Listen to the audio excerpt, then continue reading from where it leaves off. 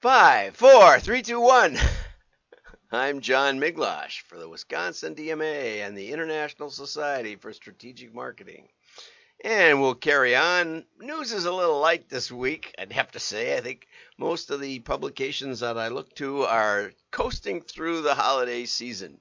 But that doesn't slow me down all that much. Let's get over to the fun. Okay, first we're going to start with Very Company, UK. I don't even know what Very is, but here's a family celebrating Christmas early.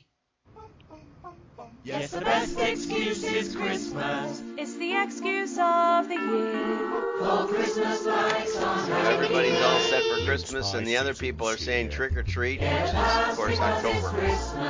And they give them a holiday treat. These kids are doing all their chores. They have their Christmas list ready. And this one is a little butler giving his mom refills. Start Christmas early with tea Very. or something. So that was fun. That was fun. I thought it was fun. Anyway, and the message must have gotten across because the holiday season was glittery this year. Jewelry, electronics, apparel sparkle this season by Sarah Mahoney. And it turns out that MasterCard, which monitors its, year over year, reported 8.5% growth in spending in the last 2 months of the year, which would be November, December. Jewelry, apparel, and electronics sold especially well.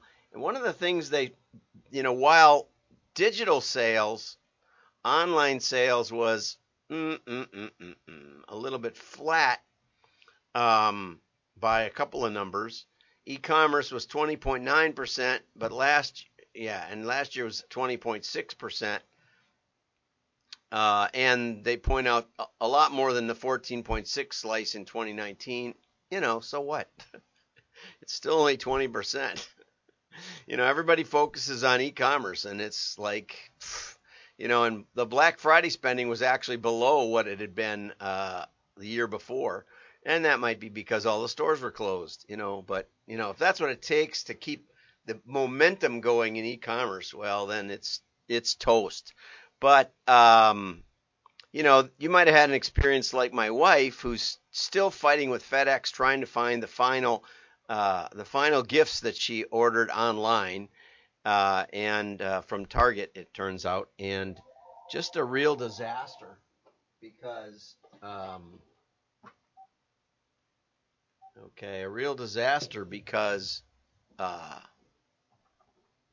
stuff doesn't turn up. Don't know where it went.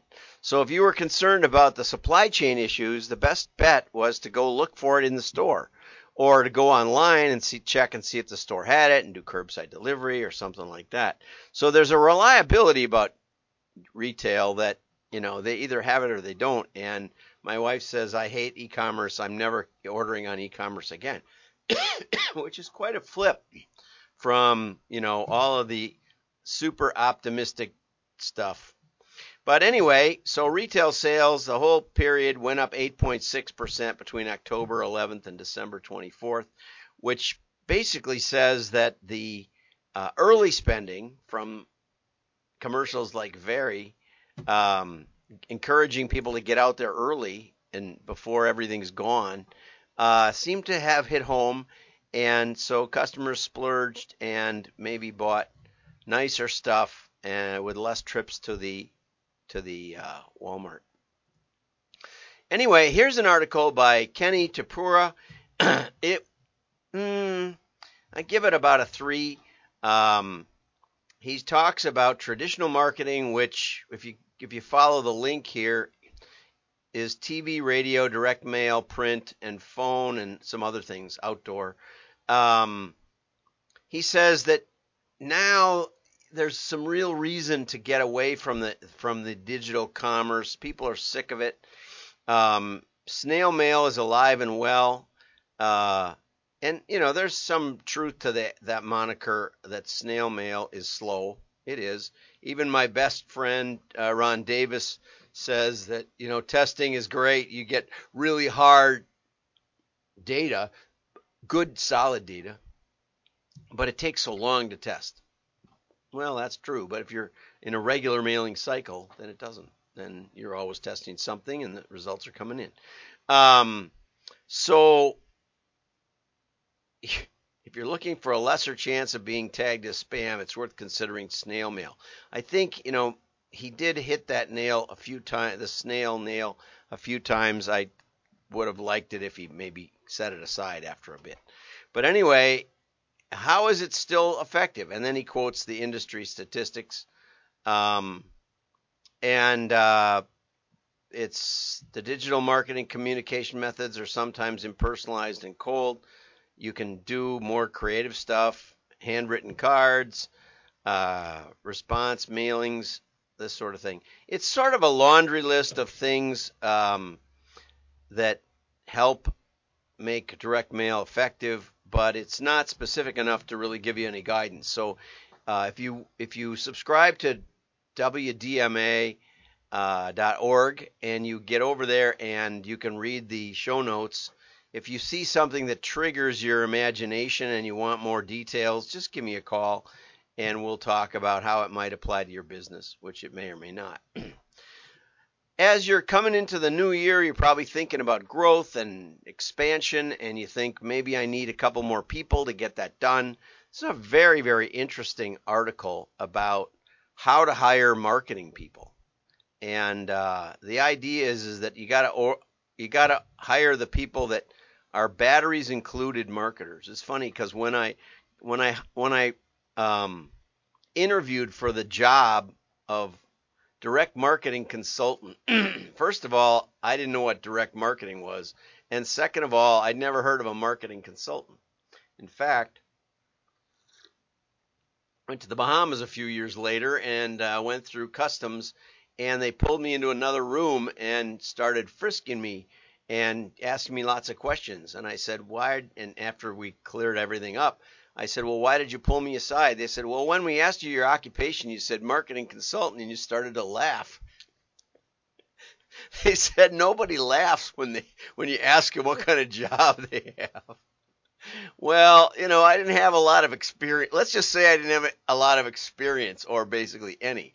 But I told Vic Hunter that I was a problem solver. And, he said, like, what do you mean? And I said, well, if I hit something, I'm going to figure it out. I'm going to figure it out if it's the last thing I do. And he liked that. And he said, I've hired a lot of people in my day. But he said, I haven't ever figured out how to make somebody into a problem solver. They are or they aren't. And that may not be true. There may be ways to make people into that. But I'd have to agree with him. And so when computers came out, when the IBM PC launched, we bought one. And the guy at 47th Street Photo said, would you like some extra memory with it? And I said, okay. And it was like $5,000 for a PC. So prices have come down a lot. And it came with a little plastic bag of memory chips, and I had to open it up, and I was just sweating bullets because, it's like the first thing you do when you buy a car is like change the engine, right? No, you don't. So anyway, those were the pioneer days. I don't think it even had a hard drive. We just put floppy disks in it, and they were actually floppy in those days. So also, marketers have very little training in the task of team building. And that's probably true. We all value our own opinion quite highly. That's one of the downsides of marketing.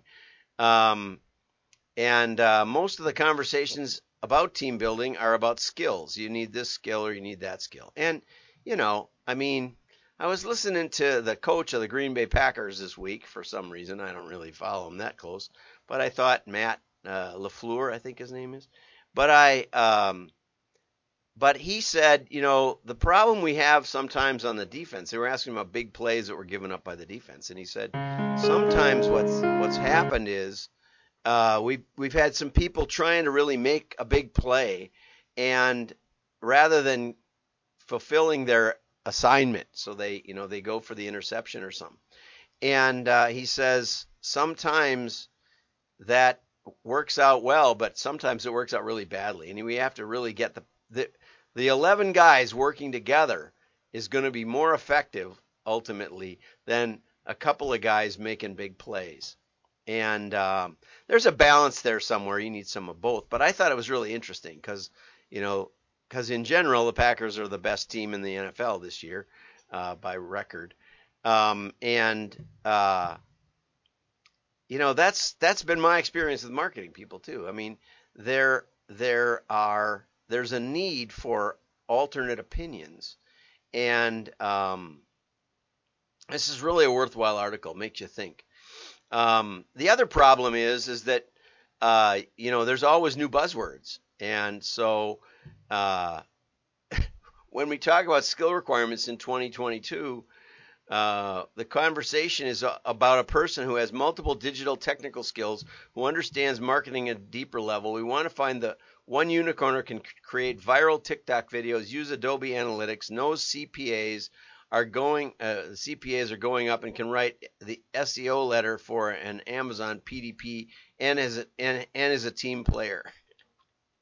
He said, if you find somebody like that, please send them my way. Well, the point is that there isn't. The skill shortage is not going away, so here's what to do. Even more technology driven, even more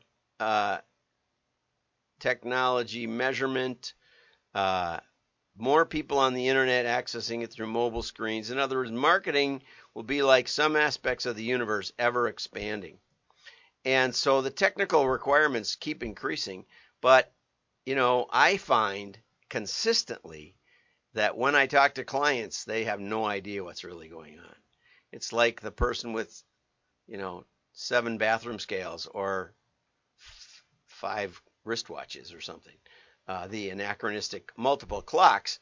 You know, now we all have our clocks tied to the internet, so we all have the clocks read the same, which is kind of nice. I mean, it is handy.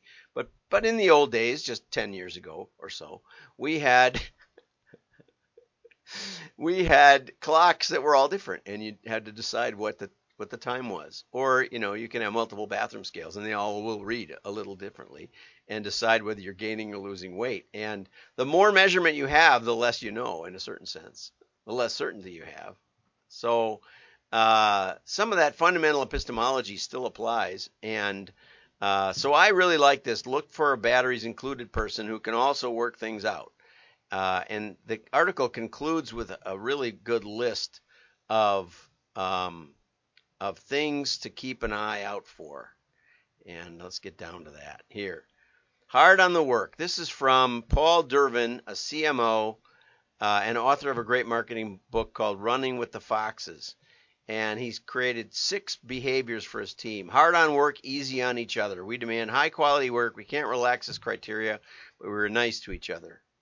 Work ethic. We work hard. We won't be successful without that. And I think there's something to it. I mean, I remember keying in by hand the results of like dozens and dozens of mailing lists on a test. And you think to yourself, we could get some secretary or something to click these in, some executive assistant. But you know, something happens when you put all those in. Your mind is processing in the background, and insights come while you're doing this boring, just grindy work. And some good ones do. And so there's something about hands-on work ethic and hard work and getting it done. Critical thinking. We ask questions. We question the assumptions we believe to be true. And boy, would I like to see that more of that in marketing, because you know, there's just so many proverbs and accepted buzzwords and things that get dispelled after 10 years. But if you were to listen to somebody who knew better, you might, and questioned your own assumptions. You know, I give Patrick over at Lovesac a lot of credit, because he let us test some things that he didn't really know much about, and in the end, he was very, very fair about his opinions. And Patrick Santangelo, and I really respected him. He was, you know, one of the top marketing guys. You know, really, really careful thinker who questioned his own assumptions. So we look for evidence, but we have a healthy level of skepticism, but not cynicism. Humility. This is one, you know, I wrote an article long ago called Integrity as a Modeling Variable. And that was about not kidding yourself when the variable you loved so much didn't work out and some other goofball variable did, set it aside and think, well, why? What's going on here? And some of the biggest breakthroughs have been when we were proven wrong in a little area in the model, and it opened insights into a whole new industry, a whole new business for our clients. We don't know what's right. And this is a really profound statement. We don't know what's right. Why not? Why doesn't marketing have a right answer? Accounting, the balance sheet has to the debits, you have to equal the credits. But in marketing, we're looking at the future, and the future is uncertain. And as we know from the past few years, you can't just extrapolate from the past. And so in that kind of environment, you need to have a healthy skepticism about your own certainty, because you have no certainty. No matter what, you can be absolutely certain of what worked yesterday, but that does not guarantee that it'll work tomorrow. And so always question your own prideful certainty. We should care less about who is right. Ego gets in the way. This is not about individual success. It must start with the team. Strong opinions weakly held. We can change our mind if the evidence suggests we're wrong. This is not just okay, but demanded of everybody. And that's what's so powerful about direct marketing. I'm not advocating that you do your whole marketing in mail. But one thing mail does give you is it gives you hard data. And it's more of a foundational kind of data than it is, the latest nuance this week or next week or what consumers are suddenly thinking. Consumers are pretty constant.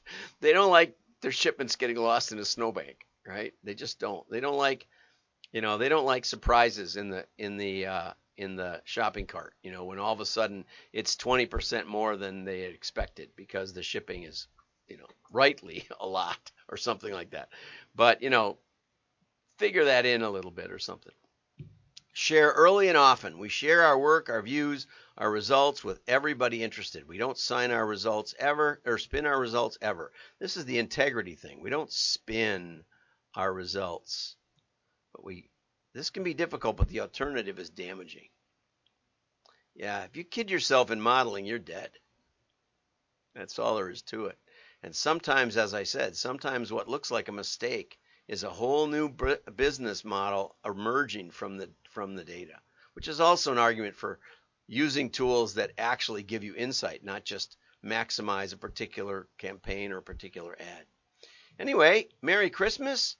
This is a really good article, and I highly recommend, forget skills, look for the batteries included instead. I highly recommend you get over to wdma.org and you subscribe and give this thing a careful read. And you can also read the Snail Mail one, which I don't think is highly of, but it's a good general overview. Good start. Have a great day. Merry Christmas and Happy New Year. And we're going to be doing a couple of more relaxed shows the next few minutes for the next few days. Have a great day. Bye.